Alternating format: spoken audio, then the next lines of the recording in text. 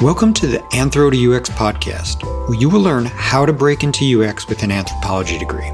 Through conversations with leading anthropologists working in user experience, you will learn firsthand how others made the transition, what they learned along the way, and what they would do differently. We will be discussing what it means to do UX research from a practical perspective and what you need to do to prepare a resume and portfolio.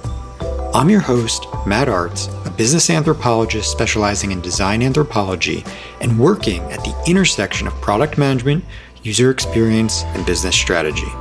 Let's get started. Hi everyone. As stated in the intro, I'm Matt Artz, a business anthropologist specializing in design anthropology and working at the intersection of product management, user experience, and business strategy. I've started this podcast and the Anthro to UX career coaching service because I frequently have people reaching out to me on LinkedIn looking for advice on breaking into UX with an anthropology degree. In speaking with all of those aspiring UXers, I've noticed that many recurring themes come up, so I thought this podcast could be a great way to address some of the common questions. To do that, I will be releasing episodes every other week. Each episode will feature an anthropologist who has already made the transition. You'll get to hear from them in their own words about their journey and what they have learned since being in that role. I hope you all find this podcast helpful, and most importantly, I hope it can help all of you break into UX.